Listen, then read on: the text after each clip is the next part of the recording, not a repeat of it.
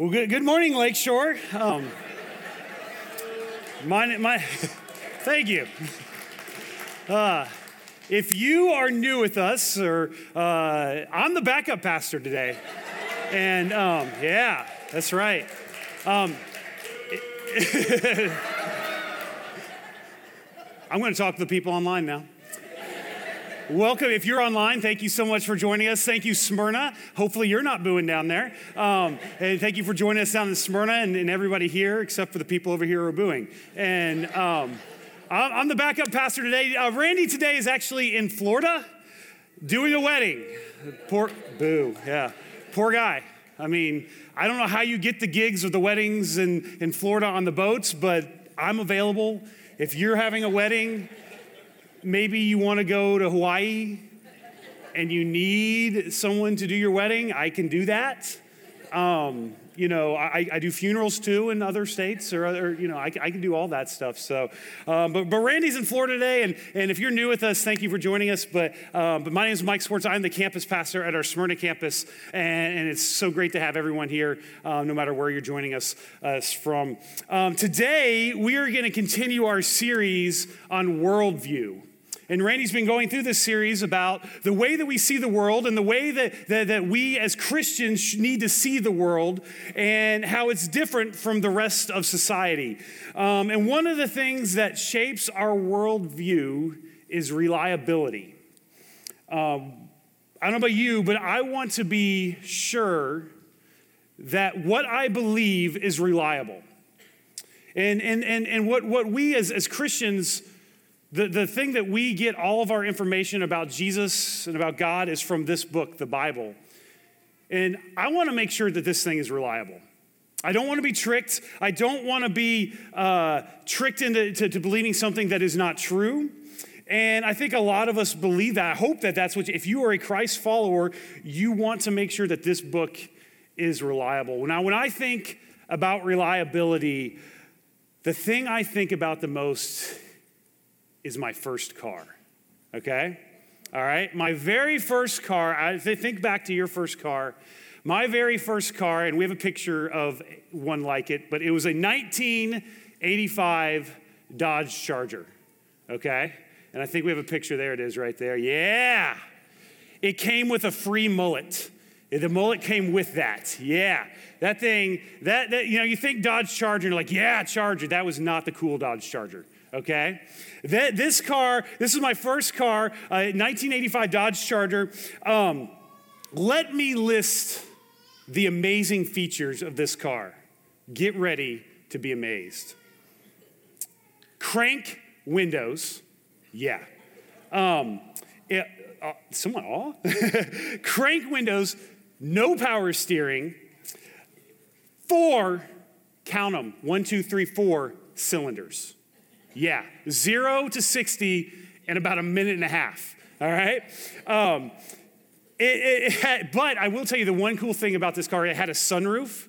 That was the most awesome thing, because if you notice, that car was about that big, and I'm about that big. And that sunroof, the only way I could get in the car, my head would actually stick to the sunroof, and so it would open the sunroof, and my head would go up over, and I could feel like my hair, like back when I had hair, just whoosh, in the air. And so that's how I got in that car. That car, I got to tell you guys, was not reliable. Now, I am very appreciative of that car because that car was given to me by my aunt, and it had been sitting in my grandfather's farm in the side of his field for 5 years, and she gave it to me, and it still ran and had some issues. It had a lot of issues, actually. I remember there was about a 2-month period where we had an electrical issue and it was a stick shift, and it was a 4-speed, and I would have to either do one of two things to get it started. I had to park on a hill so I could roll start it and pop the clutch, right? I don't know if any of you have ever done that. Or I had to make sure I had at least 2 friends with me and they could push start me, or I had to fight. And there was a couple times where I didn't have either, and I had to get some people to kind of push me to get it started. The other things that this thing, I had a bad clutch. It smoked like crazy, and it had this really cool feature that once you got above 50 miles an hour, it would go like this, like that. So, and so this car was not very reliable. And I remember getting my first reliable car. When I was in college, I'd saved up. I worked as a bagger at Food Lion for years, and at Texaco is another place I worked, and saving up and buying my very first reliable car. And when you have something that's reliable, it feels good. It feels safe. It feels secure. When you can rely on something, whether it's a car or a person or whatever it is, there's a feeling of safety. There's a feeling of security. In the Bible, God's word, we need to feel safe that it is reliable, that it's something that we can that we can hold on to and that we can look at with ultimate authority and know that it's true. And we want that feeling. We want that feeling of safety. No one, when we go and we think about things, we don't go looking like for cars and just say, hey, can I get the biggest piece of junk you have? Like, no, we don't do that because we want the reliability. And so we want to know that God's word is reliable and true. So today what we're going to do is we're going to be talking about, and we're going to look at the reliability of God's word. If this book is going to shape your worldview, and you're going to be a Christ follower, and you're going to base your life on this book, we need to know that it's reliable. I mean, people have died for what's in this book. People have been put in jail for having one of these. If that's going to happen, I want to know that it's true, and you want to know it's reliable. Now, here's the thing. People have wondered about how reliable Scripture is for years. For thousands of years, people have wondered if this book is true. Is this really the truly one word of God? Is this the word of God? Is this book written, inspired by the Creator? And in fact, Luke, in the New Testament, Luke, this is the first four verses of Luke, the Gospel of Luke. So he says this, he says, many have undertaken to draw up an account of the things that have been fulfilled among us, just as they were handed down to us by those from the first were eyewitnesses and servants of the word. With this in mind, since I myself have carefully investigated everything from the beginning, I too decided to write an orderly account for you, most excellent Theophilus, so that you may know the certainty of the things that you have been taught. What he says, I have carefully investigated everything from the beginning. What Luke has done in his gospel is he is writing this to a guy named Theophilus, and he has investigated all the things that are inside this book. See, Luke was a little bit different. He was a doctor, and Luke never met Jesus. Most likely he had never actually met him face to face. He was not one of the 12 disciples. So what Luke had done is he had done a lot of research, and as a doctor, he was really good at research. Okay? And so his whole gospel is based on evidence that he has collected and that he has put together. And there's a lot of things in his gospel that are a lot more detailed than in some of the other gospels. And so, and that's what he's done. And he has investigated the reality that this is God's word. And so today what I want to do is I just want to take a few minutes. I want to present 3 truths about Scripture that I believe shows us that the Bible is true and trustworthy and reliable. And before we go, I want to make sure that you don't just take my word for it. Don't just walk out of here and be like, oh, well, Mike said it, so yeah, that's got to be right. You know, you need to do investigation on your own. We need the Bible. God is okay if we test this book. Okay, He's okay with that. But we need to do the research on our own, so don't just take my word with it. So it's 3 truths about Scripture. The first truth that you need to know about Scripture is that it is unique. The Bible is a unique book. Here's a few facts that I think just make the Bible stand out from any other book. It is unique in authorship. The word Bible simply means book. So when you hear Holy Bible, it's holy book. That's what the word Bible means. And the Bible, we call it one book, but what this actually is, this is 66 books that are put together in this one full book. So there's 66 books in here. There's 39 in the Old Testament, 27 in the New Testament. And the word testament means covenant. So when you hear Old Testament and New Testament, it's Old Covenant and New Covenant. And if you don't know a covenant is just basically a super strong pinky promise. Like a covenant is a promise that will not be broken. So it's the old promise and the new promise. And it's God's covenant with us. When you hear Old and New Testament, that's what that is. So the Bible is very unique in its authorship. There are 40 different authors from all walks of life. Listen to this.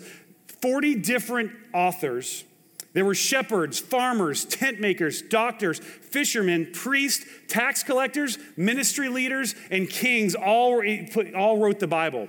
Biblical writers included almost every type of person. The wise, the foolish, the faithful, the treacherous, the rich, the poor, the innocent, the guilty, the young, the old. The authorship of the Bible is very unique. It's very different. No other book has been put together with that kind of authorship.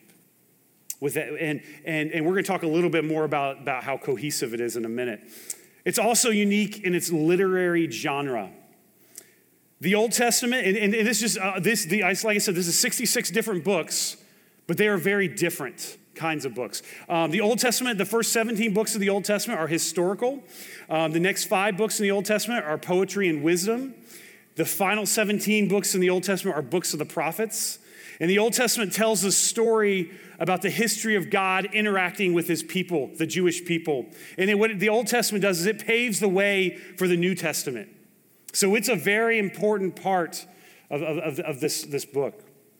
The New Testament has 4 books about the life and ministry of Jesus, has 1 book about the beginning of the church, has 21 books about Christian living and principles, and has 1 book about prophecy, Revelation, in the New Testament.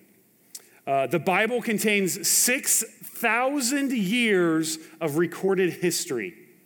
It contains stories of giants and floods, food falling from heaven. It has stories of war. It has poetry. It contains miracles. It has stories about talking donkeys, and even has a story about bears killing a bunch of teenagers for making fun of someone's bald spot. Elijah, 2 Kings chapter 2, look it up. Respect your elders, kids. It's in there. Okay? Yeah. It's awesome. The Bible is unique. It's different.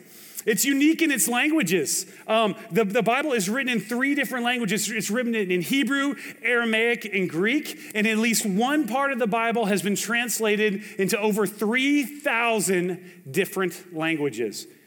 Let me explain that for a second. Over 3,000 different languages. And you're thinking, okay, so other books are translated in other languages. Lord of the Rings, one of the best-selling books of all time, has only been translated into 38 different languages.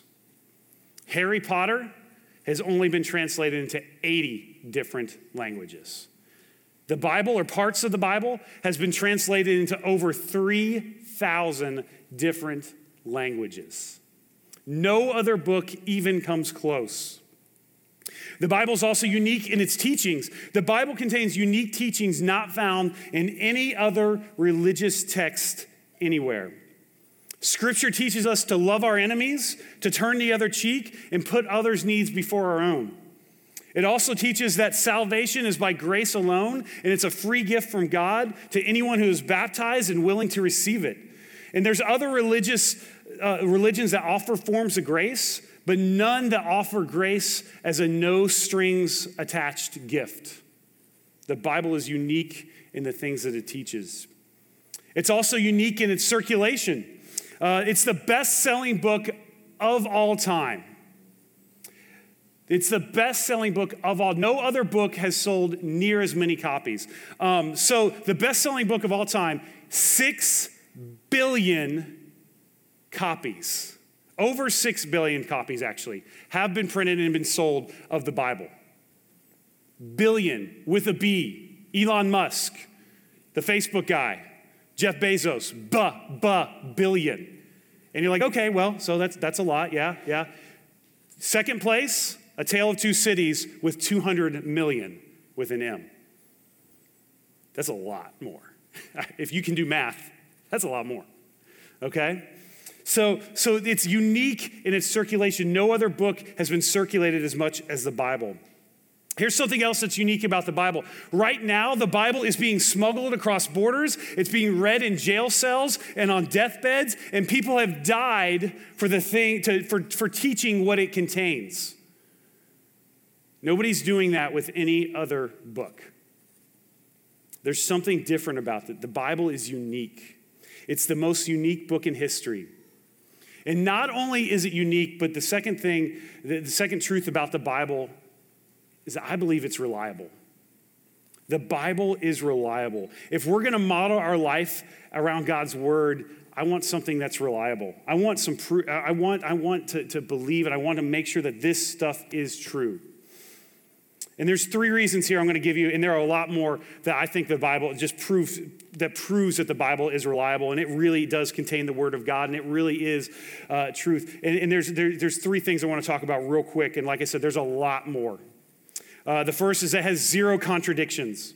The Bible was written by over 40 different authors. We already talked about that, covering hundreds of topics over a period of 1,500 years, and not once does it contradict itself. Not once does it contradict itself.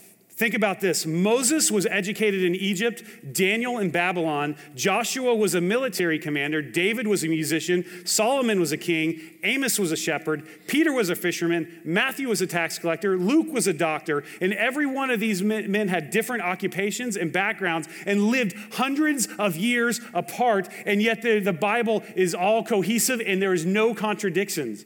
It's written in 3 different languages on 3 different continents, and despite all of that, there is one unifying message, and that's God's glory and salvation. And the central theme of the Bible is the person and work of Jesus Christ. How is that possible that many people over that long a period wrote this thing out, and it gels together so well? If it was written by man alone, there would have been contradictions. There would have been mistakes. And the conclusion for me is that God is the author, the true author, and he directed each writer on what to say and to write down his words in this book. Think of it this way. An orchestra has many different musicians. If you've ever seen an orchestra, there's the string section and the brass section and the percussion and all the different sections of an orchestra. And every one of those musicians is different. And they have different backgrounds and they have different parts to play. But when they play together, it's one cohesive song. And that's because there's one conductor conducting them. God is our conductor. God is the conductor of the Bible. God is conductor of this book. He put all of this together, and he inspired every person that wrote every word in this book. So the Bible is, the Bible has 0 contradictions, but the Bible is also historically accurate. The Bible is historically accurate. The Bible gives detailed historical records of people, places, and events that cannot be refuted, that historians agree, yes, this actually happened. Archaeologists have uncovered evidence of events described in the Bible. They found the walls of Jericho. You know what's cool about them? The walls of Jericho didn't crumble down. The walls of Jericho fell over flat. There's something about that in the Bible, okay? It proves that the way that what the Bible says happened in Jericho happened. They found a ring with Pilate's name on it. They found David's city. And all different there's never been any archaeological discovery that has ever contradicted the Bible. The Bible also has more manuscript evidence to support it than any 10 pieces of classical literature combined. There are 25,000 portions of the New Testament alone that we can look back and see manuscripts of. And combined with the Old Testament, there are more than 66,000 manuscripts and scrolls that we can look back on and see as original manuscripts of the Bible. The Iliad is second with 600 manuscripts. And to get a visual of that, here's what I want. I've got a slide to show you a visual of this. If we look at the average classical writer, they would have a stack of about 4 feet tall. If you look at that of manuscripts, when we look at the amount of manuscripts, if you take the manuscripts, and here we go, and you stacked them, on a regular 8.5 by 11 sheets of paper, and you put them down and you stack them up, the average classical writer would be 4 feet tall. That's about how much that they would write.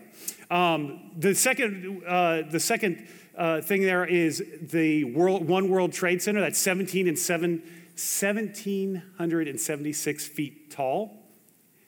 The New Testament alone, if you stacked pages up, would be 1 mile high. The Old Testament would be 1.5 miles, and the whole Bible would be 2.5 miles high of manuscripts stacked. See, here's why that's important, because if these manuscripts prove that nothing was changed over the years.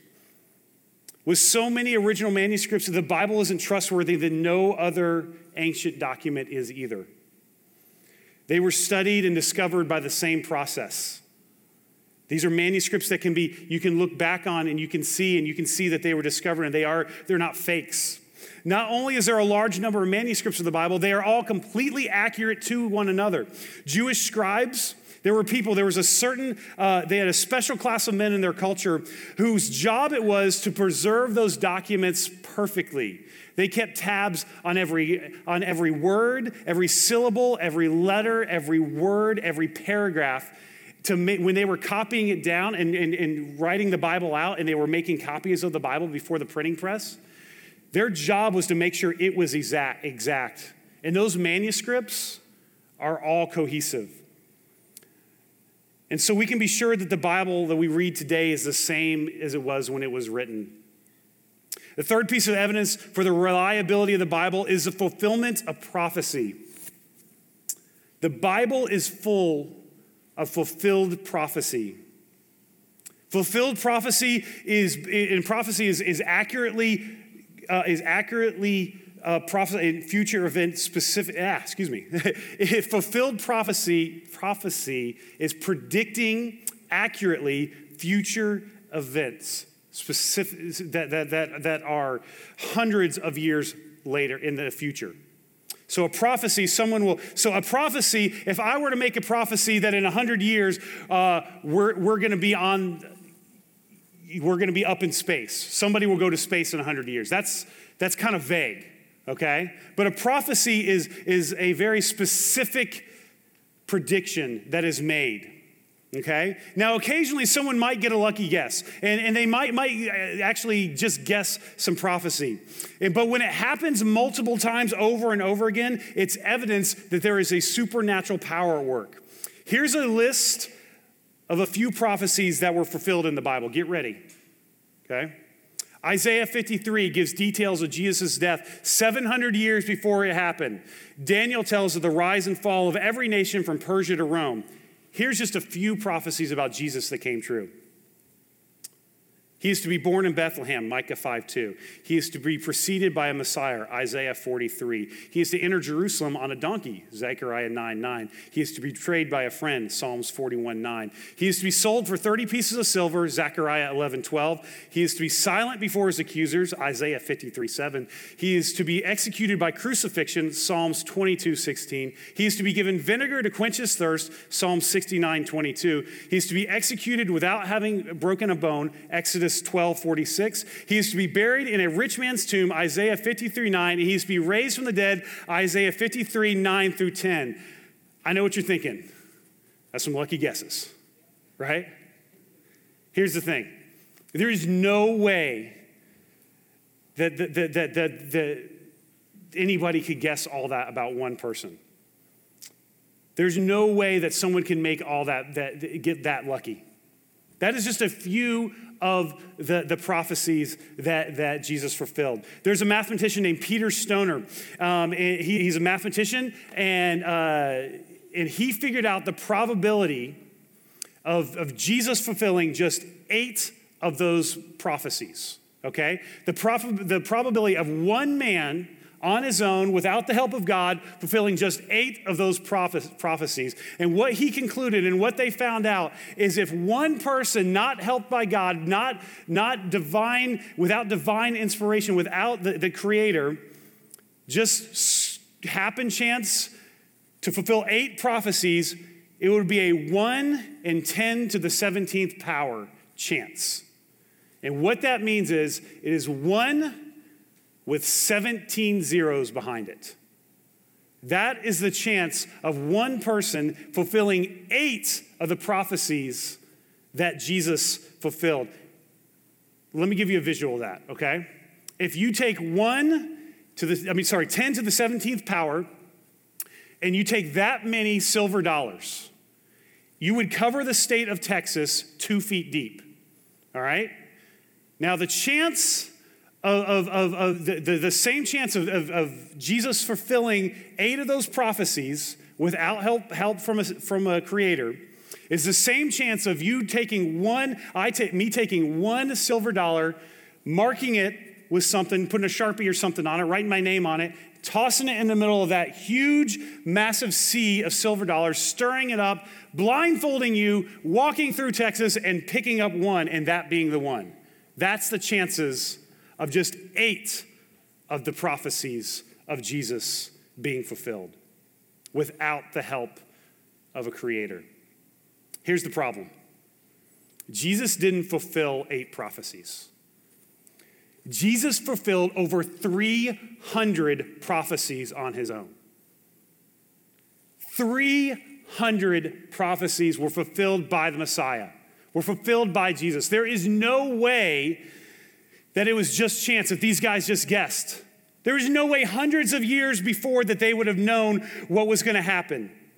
There's no way. It has to be inspired by a Creator.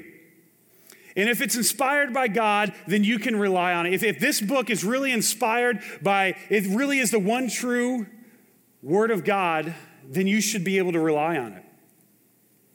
And if you can rely on it, then it needs to be your ultimate authority. And that's the last thing I want to talk about today is if this is God's book, this is written by the Creator, this is God inspired, then this is the ultimate authority for our life.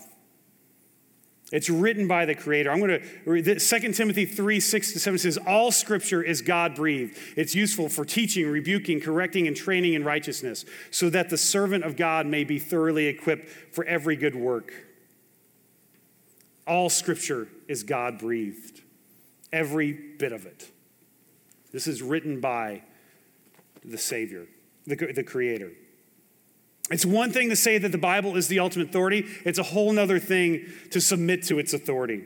When we submit to its authority, when we submit to the authority that's in this book, it changes everything. Here's a few examples, just the things that it needs to change in our life. It needs to change where we seek guidance. If we truly believe this is the Word of God, this is it, then it changes where we seek guidance. We don't need to be looking for guidance anywhere else because this is the Word of God. This is the Word that is written by the Creator of everything. And sometimes what we do is we look for answers in all these other different places. Why would we do that when we have the Creator's love letter to us? David understood this in Psalms 25:4-5 says, show me your ways, Lord, teach me your paths, guide me in your truth, and teach me, for you are God, my Savior, and my hope is in you all day long. When we believe that this is the Word of God, we need to use this for guidance. It changes everything. It changes how we treat our enemies. It changes how we think, how we speak. It changes our marriages. It changes the way we do our jobs. It changes the way we teach our kids. Randy touched on this last week, but you need to know, if this is the Word of God and you believe it, it changes how you raise your children. It changes what you teach them. Deuteronomy 6:6-9 says, these commandments that I give you today are to be on your hearts. Impress them on your children. Talk about them when you sit at home, when you walk along the road. It doesn't say just take them to church and let them deal with it. As a parent, that is your job. That's not, now the church is here to help, and we want to help, and we need to help, and we want to be a partner with you, but we don't just kick the kids out of church and say, here, you take care of the Bible learning there, okay? That's not how it works. Show your kids God's plan for them, and don't expect other people to do it. The Bible commands us, if we believe this is the word of God, that's God telling us to do that, okay? So don't be fooled into thinking that if you just showing up to church is everything. You need to be the one there with your kids. You need to model Christ to them every day. You are the number one spiritual influence on their life. So if you believe this book is truthful and really is God's love letter to us, then it changes everything. Everything about our lives should change. And we can no longer go on living like we did before. And what we believe about the Bible determines how we use the Bible. And ultimately, Scripture was given to us by a creator who loves us. It contains teachings that we need to get through this life and to live eternally. If this contains teachings that are forever. And you need to know that you can rely on Scripture. You can rely on Scripture. Then if you can rely on Scripture, then you can rely on a Savior. And maybe today, I don't know where you are. I don't know, maybe it's your first time here. Maybe you've always been in church and maybe you've not always relied on the Bible and you had your doubts about it. But you need to know that this book is reliable. It's the Word of God. And we have a Savior that loves us, wants us to follow him, wants us to be with him forever and ever and ever. And he wants us to spend eternity with him. Let's pray. Father, we thank you for this book that is so reliable. We thank you for this love letter that you've given us. And Father, I just ask that wherever anyone's at right now, that they understand and they take what they've heard today and they listen and they hear the words and they feel and they know that they can understand and they can realize that this book is true. It is reliable. It is your word. And that you gave it to us because you love us and that you want to spend eternity with us. Lord, we thank you for this letter. And Lord, I just ask if there's anyone here today that has never followed you, that today might be the day, and today might be the day that they trust you with everything they have. Lord, we love you. In your name we pray. Amen.